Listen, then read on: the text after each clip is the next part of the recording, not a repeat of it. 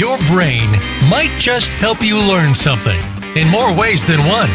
Welcome to Dr. Gary Bell's Absurd Psychology. Dr. Bell is a licensed marriage and family therapist. He'll be your guide on this crazy exploration designed to bring life back into our existence. Can you become the element of change in an ever-changing world? Possibly, but you've got to listen on to find out. Now here is the host of Absurd Psychology, Dr. Gary Bell. Welcome back, everybody. All right, we're talking today about stress eating or comfort eating.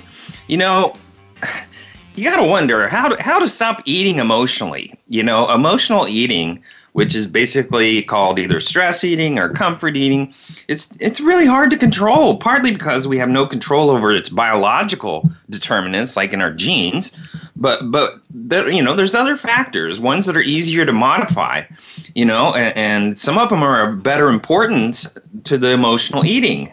And there's other determinants that cause emotional eating too. There's the psychological, there's situational, there's restrained eating, and then there's a stress level.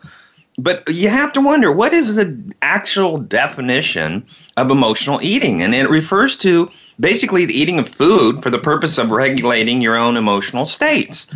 So eating, you know, palatable foods, commonly foods that are sweet or fatty or high in carbohydrates, may improve our mood for just a short while. But that short-lived comfort comes at a cost of weight gain and other health issues that come from weight gain, like not being able to exercise as vigorously as we would want to, or having your body carry more weight than it's possible for your body to carry, which causes all kinds of other things like heart disease and diabetes and crazy stuff like that. But stress is only one potential cause of emotional eating. You know, there's basically other classes of emotional eating. There's one, it's called the situational determinants of emotional eating, and those are current circumstances, basically situations that influence your eating behaviors, you know, like Thanksgiving, Christmas. Very commonly, those are situational times when people overconsume their food. But there's also hunger and stress that are factors involved in situational eating. You know, when people are under a lot of stress, if it's related to work or school or relational problems, family problems, financial problems, you know, they're more prone to stress eat. And why? Perhaps because they associate feelings of stress with sensations of hunger. In addition, you know, emotional eating is associated with sensations of hunger. These sensations are influenced by normal hunger, like energy deficiency. And then there's urges and feelings and thoughts, which is called hedonic. And that's the kind of food eating, and it's often about food. And then there's the psychological factors about emotional eating. You know, the psychological determinants are basically your personality related to motivation and self-regulation. And a lot of people don't have self-regulation. They don't have restraint. You know, restrained eating refers to the restriction and monitoring of what you eat. But restrained eaters think about food constantly, which may be why they're more likely to eat emotionally when feeling unhappy or stressed. And then there's this impulsiveness that people have, and that's the tendency to act without thinking. And that impulsive people don't really consider the unhealthy consequences of their unhealthy food consumption. And then some people look at it as a reward. You know, they have this reward sensitivity, which is basically the degree that a person is responsive towards rewards of behavior. For instance, some people are more responsive to the mood-lifting properties of junk food and comfort food. A lot of people will go on vacation and just binge and eat all kinds of crazy stuff, and then they can't even wear what they took. And then there's this cognitive aspects, which is related, that's your thought-based aspects, and that's related to how you evaluate an emotionally illicit situation. So emotional eaters are less likely to use, you know, cognitive reprisal. For instance, the stress eater can only look back at the unsuccessful interview as a humiliating failure, not as a valuable lesson or even an interesting adventure. And it's a great thing to have failure in our life. We learn from it, and it's so important to embrace that. And then there's also biological, and that's the most obvious, and that's associated with eating emotionally as a weight status. Compared to normal weight people, overweight individuals are more likely to overeat after experiencing bad feelings, and that's often about themselves. These intense feelings, and the reasons aren't clear that they're there, although some research has indicated being overweight is associated with greater sensitivity to your emotions.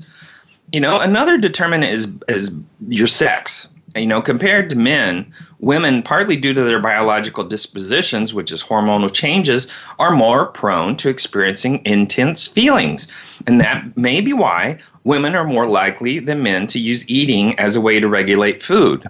Oftentimes it's associated from a psychological perspective that many women, if they've been molested or raped or whatever, if there's some kind of sexual trauma in their life, basically what happens is, as a child, they don't feel like they have a way to protect themselves. So they either have, encopresis or enuresis, like pooping your pants, peeing your pants, but also overeating. They will overeat so their body won't be as attractive to predators. And so that's a way to protect themselves. Overeating or eating junk food is not only the only response to negative emotions. Certainly not everyone, or at all times. Some people eat less when they're stressed. So what determines who eats emotionally when? Well, that's basically, there's been studies about that all over the place. But, the results often show that only the stress level and the restrained eating were significantly related to emotional eating. So when stress is high, there's a negative mood, and it's more strongly linked to making unhealthy food choices. Some people use food as a way to celebrate, and so they'll have unhealthy food to celebrate something or to gather together because they know people will want the junk food rather than eat good food, and so they gather together in those kind of situations, and they feel good about it because other people are doing the same thing as they are. High restrained eating is associated with an increased likelihood of choosing an unhealthy granola bar in the negative, or if there's a bad mood condition to make us feel better. But how do you want to control stress eating? And that's the big deal. If you're somebody that likes to restrain your eating, anticipating situations that may cause conflict between your healthy food choices might be a good idea. Anticipating ahead and making plans for what would be a conflicting situation that would raise your emotions is probably a good idea, so that you don't find yourself being traumatized and then trying to find comfort in food. While you're shopping, it's really important to be mindful to try to anticipate that if you buy unhealthy food, later at home you'll experience a conflict between choosing healthy food and tempting foods. And to avoid the conflict, you may then reason it is best to limit how much unhealthy foods you purchase. And that's a wise decision.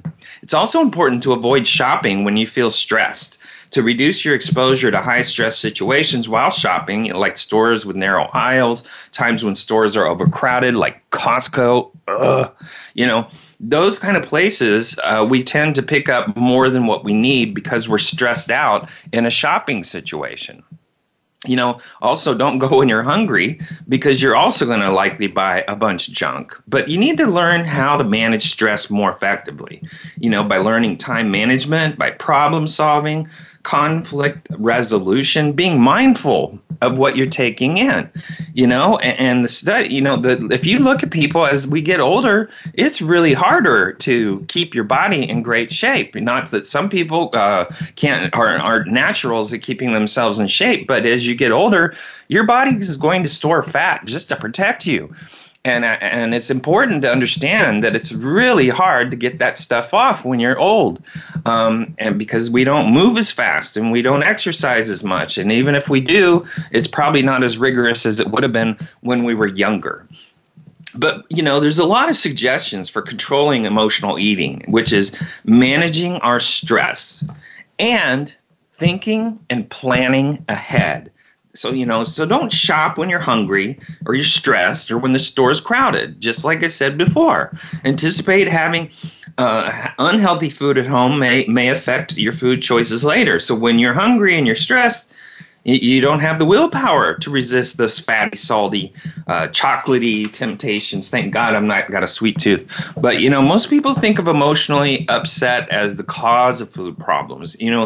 Thinking is when our boss yells at us, or we experience romantic rejection, or our children are too rambunctious. The anger, the loneliness, the sadness, the anxiety is too much for us to bear, and we seek comfort food to escape. A lot of people have a terrible disposition about their body, and they don't want to accept how their body is. And what's important to understand is that is a stress causer. When you have a bad view of yourself and your body, what's going to happen is your disposition towards your body is going to be unacceptable, which means that you're in an unacceptable situation 24/7. Therefore, you're driving a lot of stress. And what are you going to do? You're going to add more fat to the body because you're stressed out and you're an emotional eater. Sometimes early childhood memories set up the pattern. Other times the finger's pointed at the concentrations of starch or sugar, fat, or salt, which is basically it's excitins that pumped out by the big food industry and the power of advertising industry to program us in the manner without our knowledge. Either way, most people seem to believe emotionally upset causes overeating. Naturally, with kids, food is a big, big incentive. And yes, if you feed them the wrong foods, that's going to stay with them their whole life because they're going to want to have that kind of comfort their whole life. They find it as a comfort. So if we have a very stressed out home, there's a real good chance we're going to have stressed out overeating of bad food in our children's lives. Kids these days are getting diabetes, which is amazing. One of the primary principles, of looking at restricting your nutrition, your calories, and really being mindful of your nutrition is that you begin to develop some kind of philosophy or formula or ritual about what you eat. People that plan their menus have a much better shot at having a better diet than people that just make it up as they go. Unfortunately, folks, I'm one of those. I make it up as I go. I decide on the day because I do most of the cooking of dinner and make the decision early on in the day, which is not always the best idea. I'm not taking my own advice, which I need to do that. So, the desire to escape food or the justification or the overeating, this is something that we tend to not really look at. We tend to go into some kind of disassociation, and denial that we have a problem. And this can lead to enormous health problems down the road. And I think all of us know that when we go and get a health check and find out that we're 20 pounds, 50 pounds, 60 pounds, 100 pounds overweight. And that just adds another stack of stress to our lives. It's important that we do something about it. And that means that we don't make food a powerful thing, that we eat to live. We don't live to eat. A lot of people live to eat. Like if we go through something like a heartbreak, it's important to understand that we don't just turn to food to make ourselves feel better. It's really important to find something healthy to do, like exercise, like take care of yourself or develop a new friendship with someone. Go back out there. Don't just hang your hat on this person that's rejected you and leave it there and give them all the power in your life. You need to create a better way of going with more power to you. It's a lot simpler, faster, and easier to disempower the voice of justification to eat more than to teach people alternative coping skills for emotion. Focusing on what's wrong with the logic or the justification might not make you feel better, but it can stop the destructive behavior faster.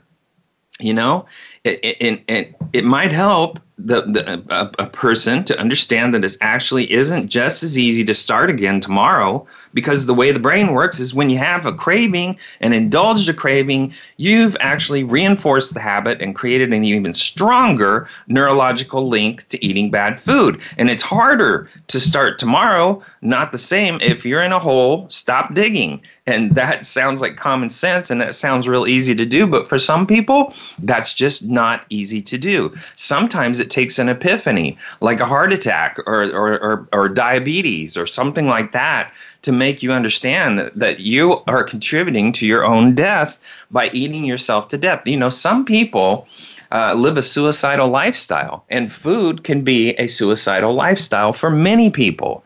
You know, people tend to turn down their clock in one way or another by the stuff that they take into their body, whether it's drugs, alcohol, or overeating. There's all kinds of things that people do to themselves where they're not really openly saying I'm committing suicide, but actually in their behavior, that's exactly what they're doing. And there's another part of things to look at that almost nobody realizes. It works in reverse. You know, the belief about emotional upset may be dealt with before we can stop overeating, and then fuel the emotional upset even more. So we eat and we maybe think we feel better about ourselves, and all of a sudden we have a craving to eat again. And because we feel bad about ourselves with the afterthought of what we've eaten. I know it sounds crazy, folks, but a lot of this is in your mind. And, you know, some people have said that, you know, your thoughts are what come between us and God. You know, the fact is, we tend to identify ourselves with our brain and what we think. But the fact is, we also have a soul which has a purpose. And if we align our soul and our purpose in our life, we have a tendency to do away with things that are unhealthy in our lives. If we actually have a passion and a purpose, a lot of people spend a lot less time focusing on food. The other thing is don't put yourself in the vicinity of food all the time. You know, it's important to kind of stay away from that aspect so you're not sitting in the kitchen all day and tempting yourself to hit the fridge every time you feel stressed out or have a thought. You know, it's kind of crazy to do that to yourself, but a lot of people do. A lot of people do. All right, think about it. If your brain knows you're going to eat really good comfort food, if you get upset enough, doesn't it make sense to do everything in your power to upset you more? Of course it does. Your body's going to upset you because it knows that's what it's going to take to get more food. And if you believe you overeat for automatic emotional reasons, your brain may very well agitate and escalate your emotions just to create the opportunity. Because once again, you know, hunger has a tendency to correlate itself with stress. All right, we're going to take a quick break. We're going to come back, talk more about this emotional eating thing and what we can do about it. So come back.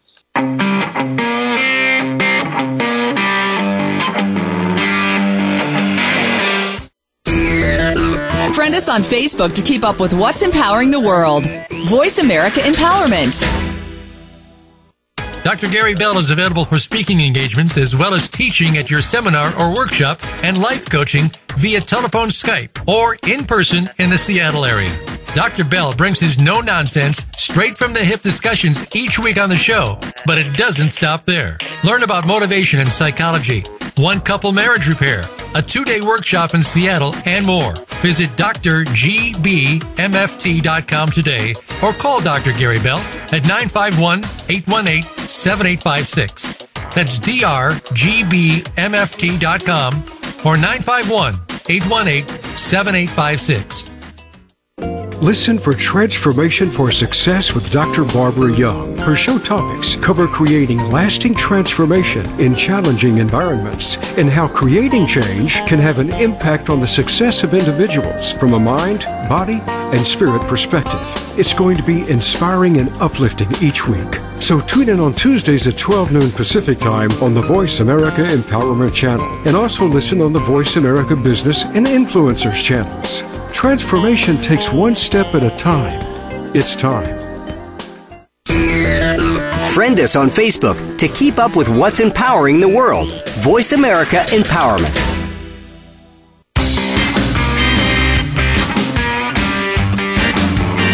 You are tuned in to Dr. Gary Bell's Absurd Psychology. If you have a question for Dr. Gary or his guest, please call in to 1-888-346-9141. That's 1-888-346-9141. That's easy enough, but if you want to send an email, it will take some thinking. Got a pen? The email address is drgbmft@sbcglobal.net. Or you can just click on Email Host on the Voice America page. Now, back to Dr. Gary Bell's Absurd Psychology. Welcome back, everybody. All right, we're talking about emotional eating, comfort eating, stress eating, whatever you want to call it. But you know what?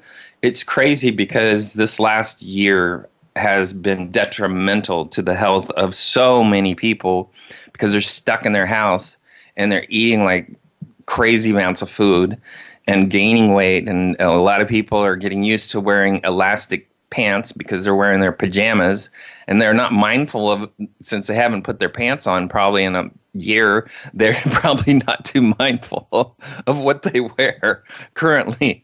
And so, it's pretty amazing what, being isolated in your home can do to a person. We really still need to find a way to be active as people, and that's kind of hard to do in this kind of situation. But the bottom line is you don't want to die from overeating, and you don't want all the symptoms that come with it, and you don't want all the health issues that come with it, and you don't want to be walking around with your knees breaking because they can't hold your body up. It's critical to let that inner destructive voice know you're willing to deal with any level of emotional discomfort without breaking your healthy commitments. When you sever the connection between emotionally upset and overeating, you also cut a major fuel line that the emotionally upset runs on in the first place.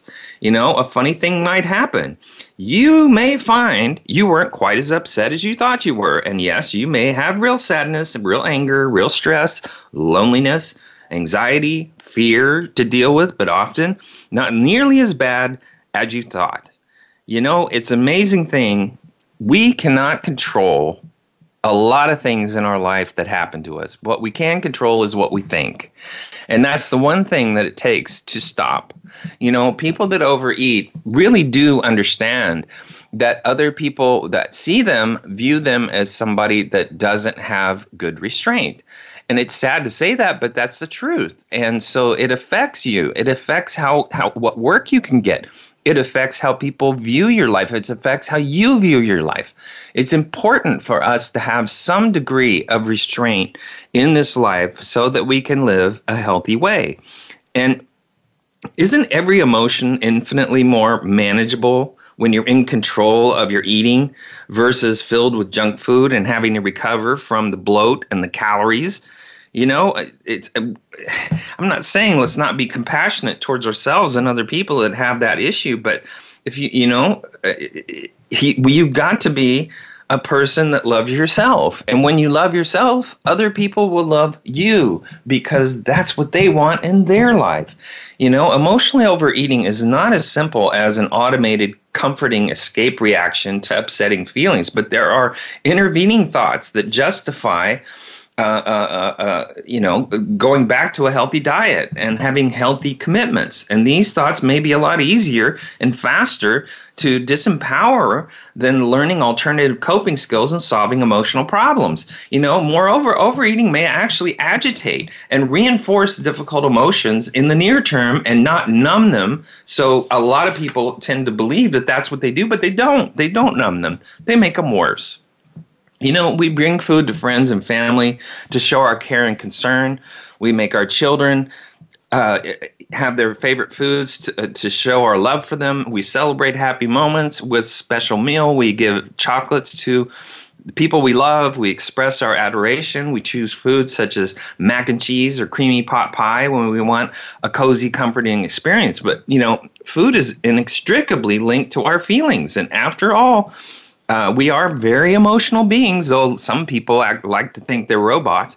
It's no wonder that we're emotional eaters. As soon as we're born, we're given milk by our mother, and the connection between food and love is all of a sudden created.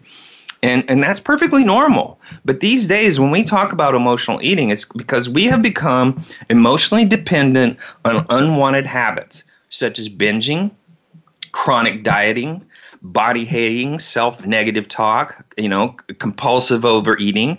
And when we use food as our primary way of coping and managing our feelings, like eating our feelings instead of feeling them, but the answer to those issues is not to cut ourselves off from feeling, but instead it indicates the need for a supportive, attentive relationship with food in order to foster our overall well-being. It's important to understand that instead of saying, I'm stressed out, or saying I'm not feeling good, and then all of a sudden thinking I solved that through eating, we really need to break that pattern. These days when we talk about emotional overeating, it's because we've become emotionally dependent on unwanted habits such as binging, chronic dieting, body hating, on all that kind of stuff that I talked about before.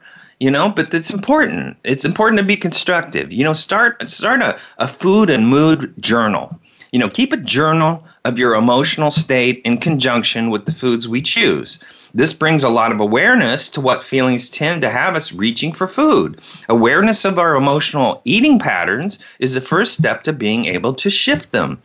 Also, create a list of what we need and what we desire and what we long for. And it's a powerful intervention for emotional eating. For some of us, food can be a substitute for our unmet needs. And when we acknowledge our needs and we write them down and we see them clearly on a page and validate them as worthy, then we have a better chance of finding ways to meet our needs instead of using food as a substitute to fill our yearnings. Also, creating a regular, conscious, slow breathing meditation or mindfulness helps us to become more connected to our physical, emotional, and spiritual bodies. Now we can kind of see the thoughts as they pass by. When you're mindful, you can actually view your thoughts, view your images as if you're separate from them, and it gives you a chance to understand what goes through your brain and what drives you as a human being. And I can't tell you how valuable that is. But breathing and meditation also have a direct impact on our nervous system, and they shift us into a parasympathetic nervous system activation. So our relaxation response, when that kicks in, we have more restraint on ourselves. And when we're much more able to listen to the true hungry or the full messages in the body, when we're relaxed, we're no longer in the grips of stress eating. And that's really important to understand. It's clearly important to understand. A lot of people are full way before they stop eating. And they have trouble because their parents told them to always clean their plates or whatever. But what's more important is only take what you need. Know when you get full and make sure your portions are to what it takes to get you to be full. And that's all you need. That may save you a ton of money at the grocery store, by the way. Slow down and eat with pleasure. A lot of people gulp it down, especially kids. They just shove it in their mouths.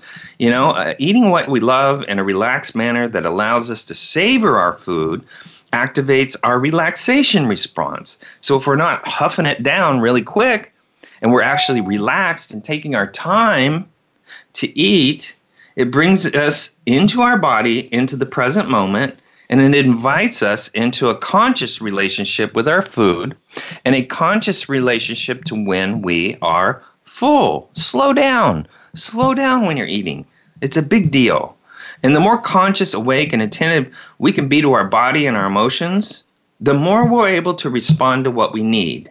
And when we can honestly listen to our feelings and the needs that they express, then we could feed them the nourishment they truly need, such as love, spiritual connection, inner peace, true expression. Those things are golden. And when we feed ourselves deep soul nourishment, we are less inclined to use food as an effective substitute.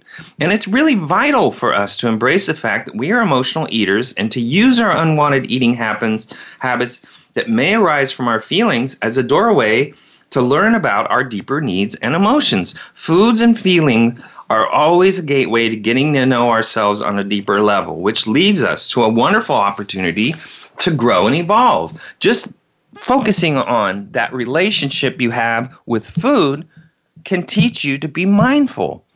because now you're taking in, what am I really eating? And why am I eating it? And when am I really full? And if you're in that relaxed state, you have so much more control over what's happening.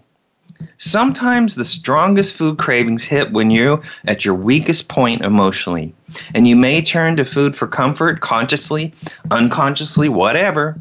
But when you're facing a difficult problem, feeling stressed, or even feeling bored, which boredom is our own worst enemy, because people create fear when they're bored. They get in their head, they get ahead of themselves, they start predicting negative things to happen. They live in their fears, they stress themselves out, and then they go find food as comfort. You know, emotional eating is a way to oppress or soothe negative emotions. And emotional eating can sabotage your weight loss efforts. It often leads to eating too much, especially if you drink and eat at the same time, drink alcohol, especially too much of a high calorie, sweet or a fatty food. The good news is that you're prone to eating emotionally. You can take steps to regain control of those habits. And that suppressing of those negative emotions like stress and anger, boredom, sadness, loneliness, major life events, or more commonly, basically the hassles of just living a daily life can trigger negative emotions that lead to emotional eating and disrupt your weight loss efforts. And those triggers you need to be conscious of. Number one is relationship conflicts. That's a big deal. Work or other stressors, fatigue, financial pressures, health problems, or all of the above. Although some people eat less in the face of strong emotions, if you're emotionally distressed, you might turn to impulsive or binge eating quickly, consuming whatever's convenient without enjoyment. Oftentimes people will eat crap and don't enjoy it. It's amazing. In fact, your emotions can become so tied to your eating habits that you automatically reach for a treat wherever you're angry or whenever you're stressed without thinking about what you're doing. And so food also serves as a distraction. And if you're worried about an upcoming event, or you're stewing over a conflict, or you focus on eating comfort food instead of dealing with painful situation, whatever emotions drive you to overeat, the end result is often the same. The effect is temporary, the emotion, but the weight gain isn't, and the emotions return, and you likely then bear the additional burden of guilt about setting back your weight loss. And this can also lead to an unhealthy cycle. Your emotions trigger you to overeat. You beat yourself up for getting off your weight loss track, and you feel bad, and you overeat again because that's how you feel.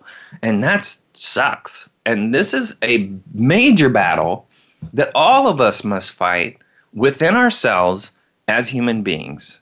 How do you get back on track? When negative emotions threaten to trigger your emotional eating, you really can do some things. Like, once again, I talked about it earlier, keep a food diary. Write down what you eat, how much you eat, when you eat, how you're feeling when you eat, how hungry are you. Over time, you might see patterns that reveal the connection between mood and food. The other thing is to tame your stress. Give it to God. If you're a Christian, give it to God. We are not meant to live in fear.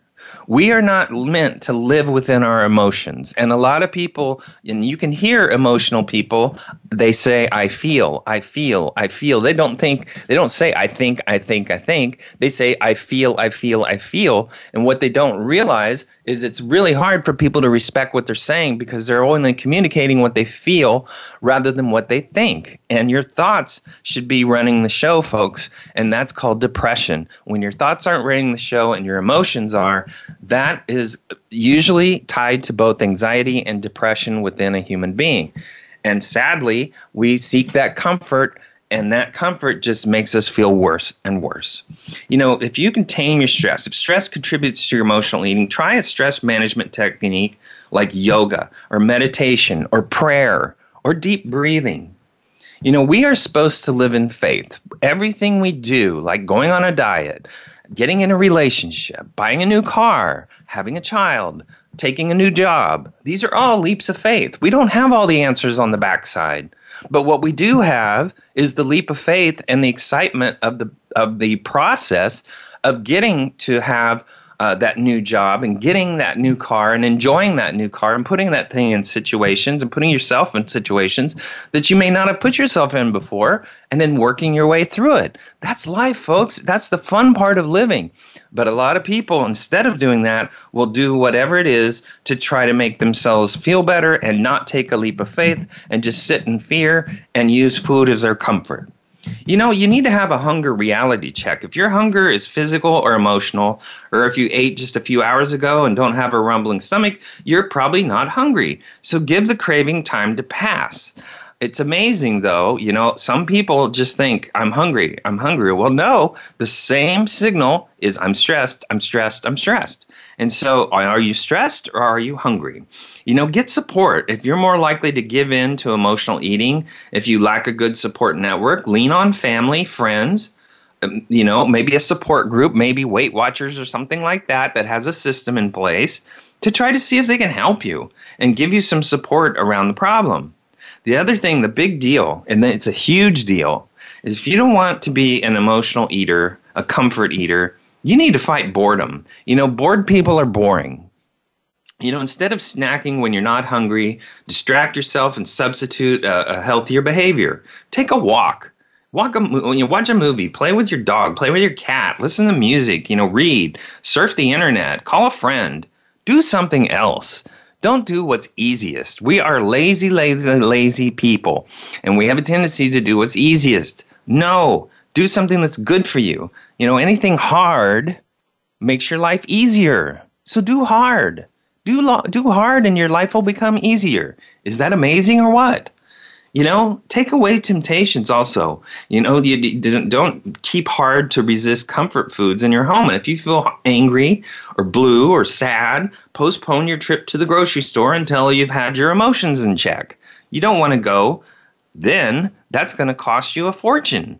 You know, don't deprive yourself also. When trying to lose weight, you might limit calories too much, eat the same foods repeatedly, and then banish treats. And this may just serve to increase your food cravings, especially in response to emotions. So eat satisfying amounts of healthier foods and enjoy an occasional treat and get plenty of variety to help curb your cravings.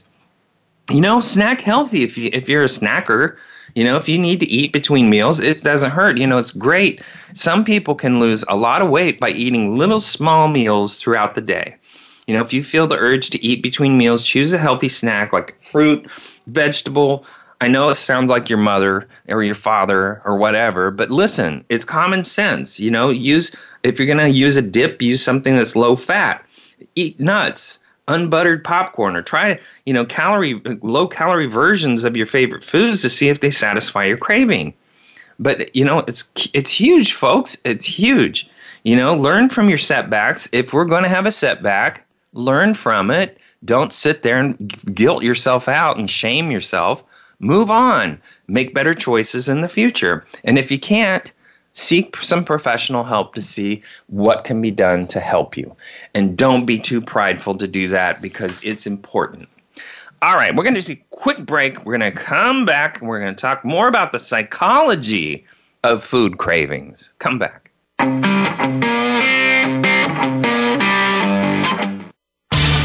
Change your world. Change your life. VoiceAmericaEmpowerment.com. Dr. Gary Bell is available for speaking engagements as well as teaching at your seminar or workshop and life coaching via telephone, Skype, or in person in the Seattle area. Dr. Bell brings his no-nonsense, straight-from-the-hip discussions each week on the show, but it doesn't stop there. Learn about motivation and psychology, one-couple marriage repair, a 2-day workshop in Seattle, and more. Visit drgbmft.com today or call Dr. Gary Bell at 951-818-7856. That's drgbmft.com or 951-818-7856. Listen for Transformation for Success with Dr. Barbara Young. Her show topics cover creating lasting transformation in challenging environments and how creating change can have an impact on the success of individuals from a mind, body, and spirit perspective. It's going to be inspiring and uplifting each week. So tune in on Tuesdays at 12 noon Pacific Time on the Voice America Empowerment Channel, and also listen on the Voice America Business and Influencers channels. Transformation takes one step at a time. It's time. Your favorite Voice America Talk Radio Network shows and hosts are in your car, outdoors, and wherever you need them to be. Listen anywhere. Get our mobile app for iPhone, BlackBerry, or Android at the Apple iTunes App Store, BlackBerry App World, or Android Market.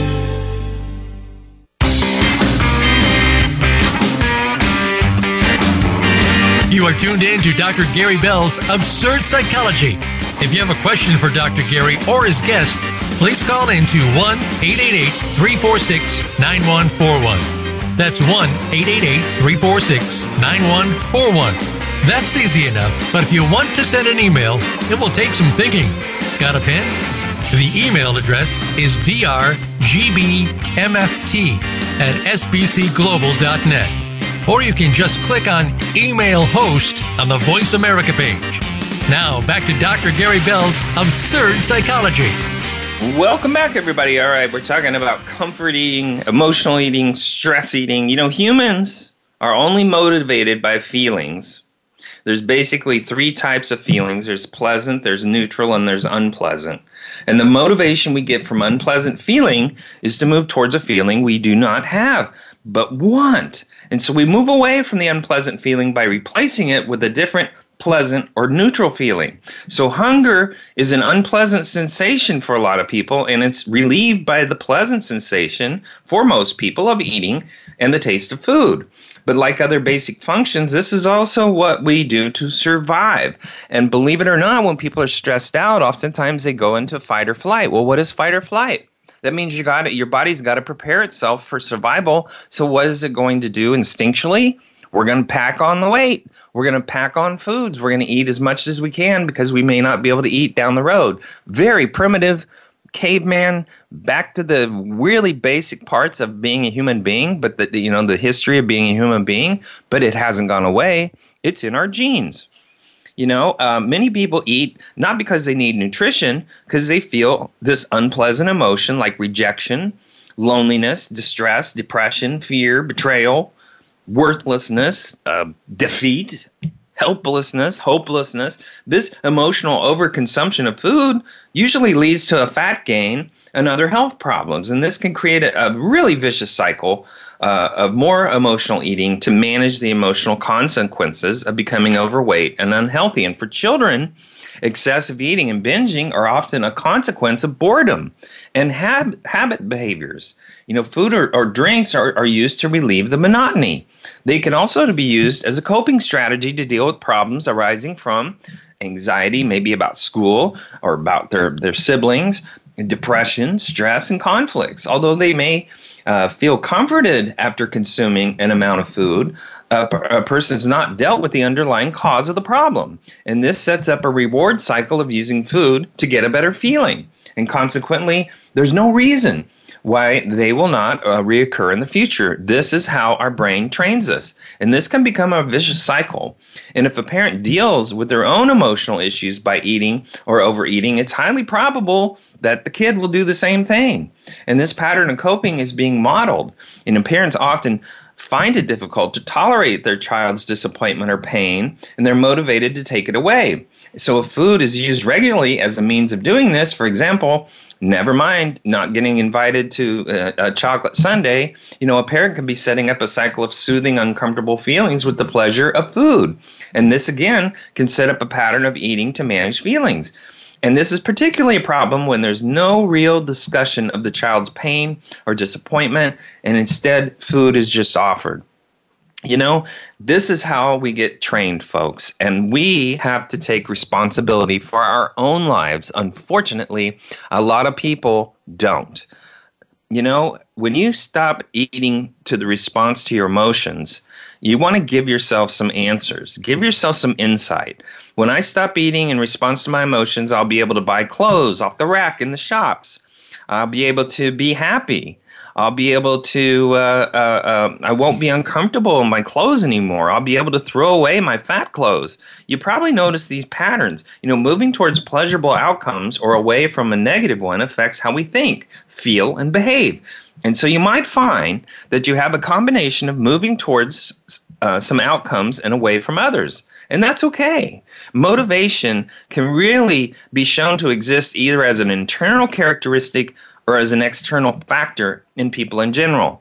Well, the fact is, motivation is by trying to find an emotion that will be productive.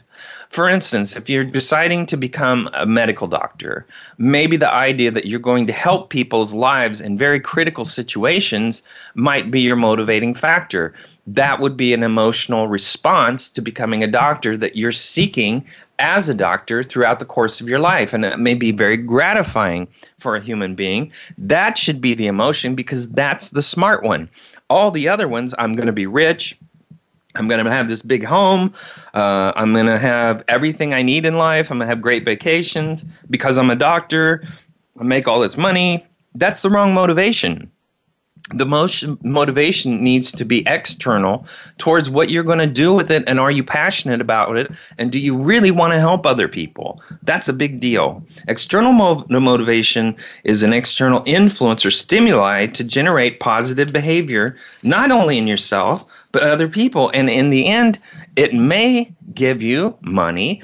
It may give you tangible recognition, it may give you incentives, it may give you vacations, it may give you a new home, a new way of living. But the bottom line is, extrinsic motivations are much better than intrinsic because they have purpose and passion. And that's what we need in this life. You may have already noticed that exercise, no matter how many personal trainers you hire, how many motivational exercise things you play or classes you attend, eventually you lose interest and go back to your old behavior. This is because we don't have an external motivation that if I have a better body, if I have better health, I can be a better parent and I can be more active with my children instead of sitting on my butt at the park and watching them play. When you spend your life about food, you are restricting an enormous amount of choices that you can make for yourself. You're also ignoring enormous amounts of opportunities that you could take if you were healthy. And it's sad, but a lot of people live that way. So it's important to understand what is driving your eating. If you suffer from food cravings, when you're having that strong feeling, a strong emotion, match it up. If you have to eat something healthy.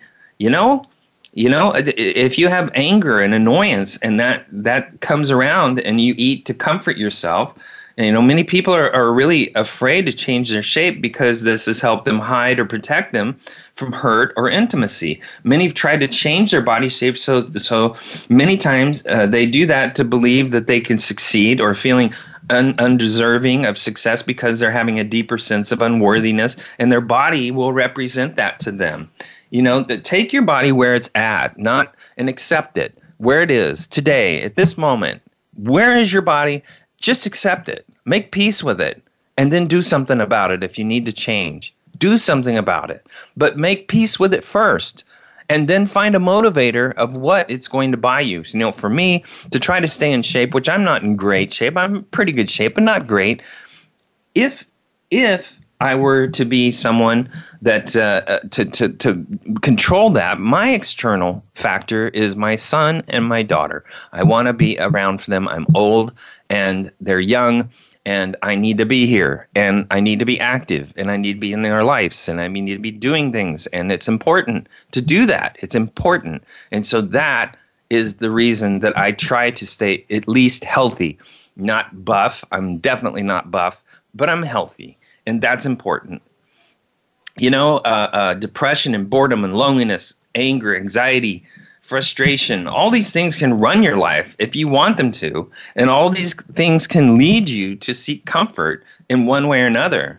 There's a lot of people that will starve themselves and then all of a sudden they eat, and then they're kind of yo-yo dieters. They'll eat like a horse after they've starved themselves. And basically their body says, hey, I haven't had food in a long time. So guess what? It doesn't dispose of the food. What it does is it stores it as fat. Addictive or disassociated binge eating is a process of self-medicating or self-soothing, and we do that. There's also social eating when you're around other people. A lot of excess eating can result from being encouraged by others to eat. Eating to fit in, or arguing, or feelings of inadequacy around other people. Also, emotional eating is a response to boredom and all those other emotions that we've talked about earlier. And so, we have to look at our thoughts. Eating is a result of negative self-worth or making excuses for eating. It's like you're scolding yourself for looks or lack of willpower. That's not a way to do it, to self-harm. It's ridiculous. And also, we have this physiological aspect of eating in response to physical cues, like skipping meals or eating to cure headaches or other pain. You got to ask yourself, when was the last time you were at your goal weight and shape? And what has happened at that time that got you there? That's a big deal. What are your attitudes about overweight people? What were the attitudes of important others about overweight people in your life? What were their thoughts? What patterns exist in your family about food? Was it used to show love or as punishment? And what statements do you say to yourself that are self-defeating, hurtful, or holding you back from getting what you want? It's in my genes. I've never been slim. I've always been fat. I'm the fat, funny one. If I let anyone get close to me, they will hurt me. My friends and family won't like me anymore. People that gain weight oftentimes find themselves in a paranoid state. It's useful to ask yourself, what are the benefits of staying overweight? What do you have to give up to achieve a goal that's healthy? And do you use food as your main reward, either for yourself or your kids? It'd be nice if people could find a shift in what they think about, instead of food, to be something productive in their life that can help others. And if they do something hard that other people can't do that and be passionate. But don't let food get in the way. Let it be what supports you. People who emotionally reach for food several times a week or more to suppress and soothe negative feelings, they may even feel guilt or shame after eating, and that leads to that cycle of weight gain. Why food? Why? Negative emotions lead to the feeling of emptiness or an emotional void. So food is believed to be a way to fill the void and create a false feeling of fullness and temporary wholeness. And so it's kind of amazing how we tend to do that to ourselves. It's understanding the difference between physical and emotional hunger is a huge, big deal. And using negative self-talk that related to binging episodes can create a cycle of emotional eating. We don't want to do that. And then we change our cortisol levels in response to stress, which leads to cravings. And those cravings make us feel like we're hungry, but we're actually just fearing and needing to survive. Physical hunger takes a long time. It's slow. And you desire a variety of food groups, and you feel the sensation of fullness, and you take it as a cue to stop eating. And you have no negative feelings about eating if you only focus on physical hunger. If you focus on emotional hunger, it comes about suddenly, it's abrupt, you crave only certain foods, you binge on food, and you don't feel the sensation of fullness, and you feel guilt or shame about eating. And that's not a good way to live. Physical and emotional hunger may be easily confused, but there are key differences between them. Emotional hunger isn't easily quelled by eating. While filling up may work in the moment, eating because of negative emotions often leaves people feeling more upset. And so the cycle typically doesn't end until a person addresses emotional needs head on. Find other ways to cope. Discover another way to deal with negative emotions. And that's often the first step. This can be writing in a journal, reading a book, finding a few minutes of exercise or relaxation. It takes time to shift your mindset from reaching for food to engage in other forms of stress. So experiment with a variety of activities to find what works for you. Move your body. Some people find relief just getting exercise. Exercise can do enormous amounts of things for you, especially in your brain. Your brain, if it's cardio, gets some of the best time of day that it could possibly have. It gives it all the great factors that the brain needs to think clearly and succinctly and focus. We talk about meditation take it serious. Try to learn it. I know it's kind of ethereal, but the bottom line is being mindful gives you a lot more control of your life. And so, if you can't, make sure you seek help. Make sure you seek someone that can assist you. And don't have distractions. If you eat in front of the television or the computer or some other distraction, try switching off the television, put down your phone, and next time you find yourself in the pattern. By focusing on food and the bites you take and the level of hunger, you may discover that you're eating emotionally, especially if we're in front of the television watching a Hallmark movie. Okay, that's our show. Thanks for listening. I'd love to hear from you. And you can do that in voiceamerica.com, the empowerment channel, Dr. Gary Bell's Absurd Psychology. Now remember, you are a stress eater when your happy place is the refrigerator. Also, comfort eating is all fun and games until your pants don't fit. And an apple a day keeps anyone away if you throw it hard enough. Thanks for listening, everybody.